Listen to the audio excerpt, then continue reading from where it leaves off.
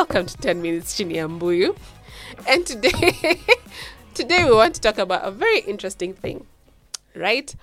And the question is, like, how soon should you talk about sex when you start seeing, dating, being in a relationship with someone? Like, should you go? So I personally, first date, I lay all the cards on the table and have that conversation. And I'll tell you why I do it. So so first and foremost, I for me, sex is kind of like a sacred thing. So I don't want to just sleep with anybody and everybody, number one. So I like to establish that boundary from the onset. So if this guy is not serious about me, then, there's no need. Or like if the only thing he's interested in is sex, then he knows what he's getting into from the onset. But that's just me. I don't know. Like, some people feel it's killing romance. Some people feel it's... I think for me, probably date 2 or 3. Because date 1, I want to get to know the person. So I'm meeting you for the first time. So, of course, we'll have banter of getting to know you as a person. Like, where you're from, like, what are your values and all that. Of course, if it now goes to date 2 or 3, then we can have conversations. Because I know we are 2 adults who, at the end of the day, would want to have sex. So, date 2 or 3, I'll probably ask you about, so how soon, would you want to have sex? Because for me, also sex is sacred to me. So I cannot just sleep with any person. Like how people do, one night stands, I'm like, yo, that's not my cup of tea. So, yeah, probably I'd have to have that conversations before we even we make another step.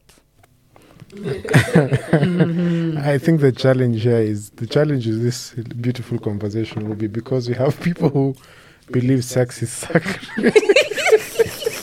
And there are people who don't think sex is sacred, and it's fine. I'm not saying anyone is wrong or right. I think sacred might be too much of a heavy word. I think for me to sleep with someone, I have to feel first and foremost safe with this person. Chemistry has to be there, and I need to feel like this relationship is going to be long term. So I like to have that safety and security before sleeping with someone.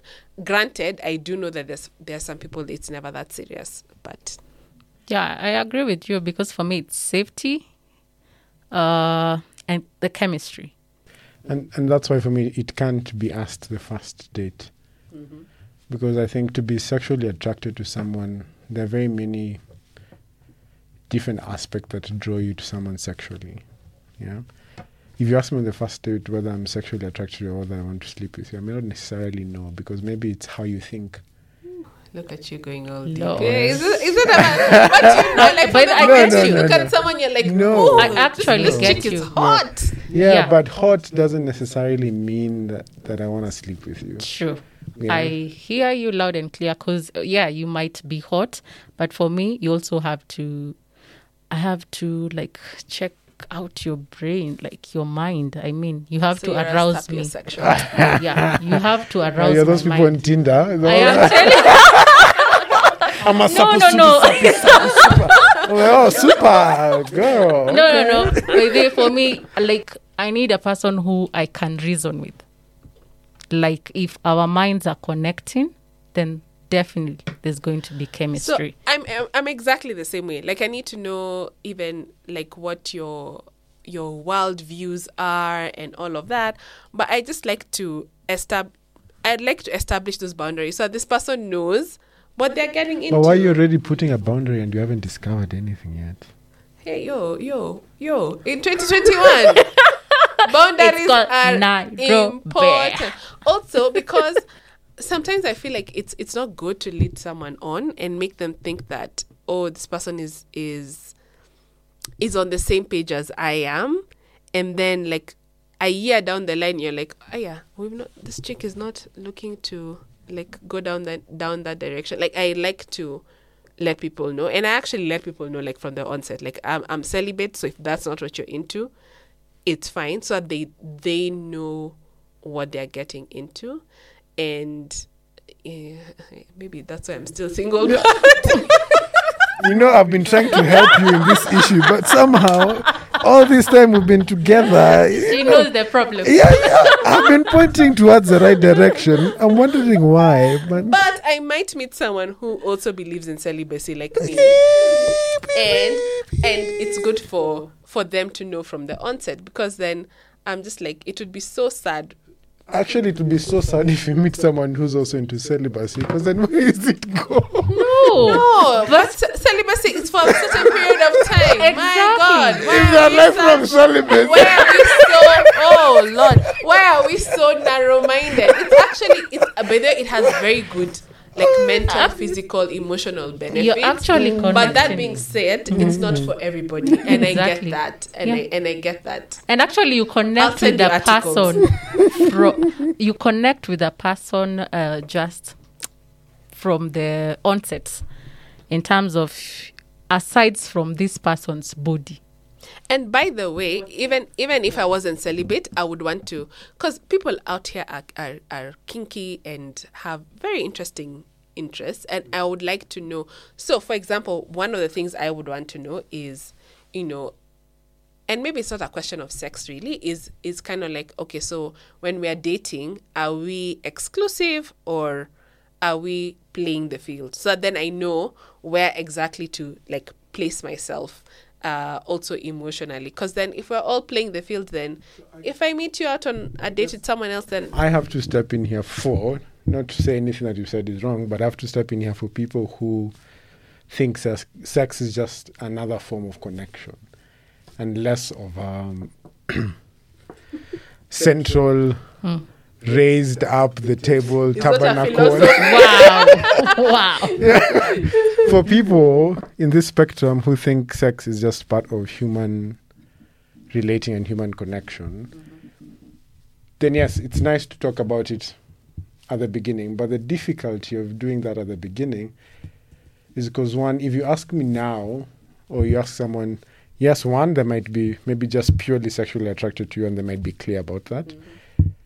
But other people are not. And they might say no then, because they'll feel like if I say yes, I look like someone who has no other intention, because sex is part of the package. Yes, I want to have sex with you, but I still want to know you. But do you think that comes from the shame and sort of tabooness that has been around sex for a very long time? Like, because we've all been conditioned to think like, oh, you don't talk about it. Like, this is a it's shameful, a thing it's that something you don't talk about. We only talk about it in bridal showers for women when you're about to get married and things like that. And like, for me, I have no shame. I'm like, why aren't we discussing this? Because this is like an adult thing, or it's a conversation that's good to have, but there's that shame that has been, that sex has been covered with, that you don't talk about it, you don't ask questions, you find yourself in the room, and then you switch off the lights. Wait, fast. Yeah, let's stop with the switch. No, but that's how we've been conditioned. Like, it is shameful.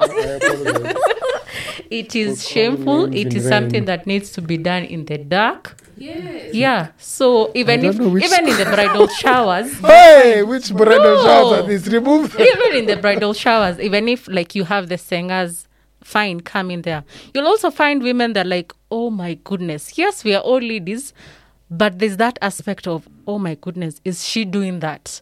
Because in our upbringing, sex is something that is shameful. It's for when you're married. Yeah, it's between two people behind closed doors. So even when you're discussing it on your first date, somebody might think like, yo, this chick really, she's a sex addict. Yeah, but so that's going from 0 to 100. Yeah. Like, it's not like it's and actually, so do people talk about sex in their friends groups? Like when you're hanging out with your people and your friends, your inner circle, I would actually boys, want to vouch. Do you talk about, like sex? And I'm not talking about just like the way we see it in the movies of, oh yeah, I got laid yesterday. No, but like actual sexual issues, like, I'm having trouble doing XYZ, or someone asked me about this and I felt like they crossed my boundary. Like, do people have those open conversations around sexual relations? I think for me, it's not open. They're sort of like, yes, you want to ask, but at the same time, you're like, they might judge me. So it's, yes, we might have like sex conversations, but they're not for the sense of, like, probably, can you imagine like an anonymous guest asking like the part, like, yesterday we were with my girlfriend, but I couldn't. That's a conversation that he will go on Google and he'll be there Googling, yesterday I didn't do. Can I get an erection? Yeah. I didn't have like an erection, yeah. Even whispering. Exactly. I didn't have an erection because how we have been brought up. I don't want to say taught. How we've been brought up, it's sex is sacred. It's something that is not to be talked about. So you find your way and deal with it. Even when you look at like I'm just reflecting on the banters that I've been having with my girls. They are more of like icebreakers. They are more of, you had so and so. It's not more about, this is what went down for myself. It's more about banters from other people. Then if I have an issue that I need to work on, Google is my best friend. And for me, that's where if we remove the sacredness of sex, it's good if you wanna have sex when you're married, fine. Not because sex is the ultimate gift of getting married. Sex is just sex. The ultimate gift of getting married is having the person who you're saying, this is my person. I think if we remove sex from that connection of it is this big experience or spiritual experience, then it will allow for people to have more open conversations, because it's just like having a cold, or it's just like kissing, or it's just like wait.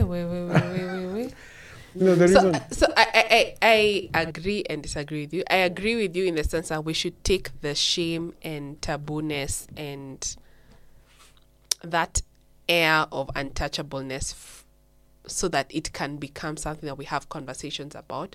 But if someone wants to view it as a spiritual thing, it's okay.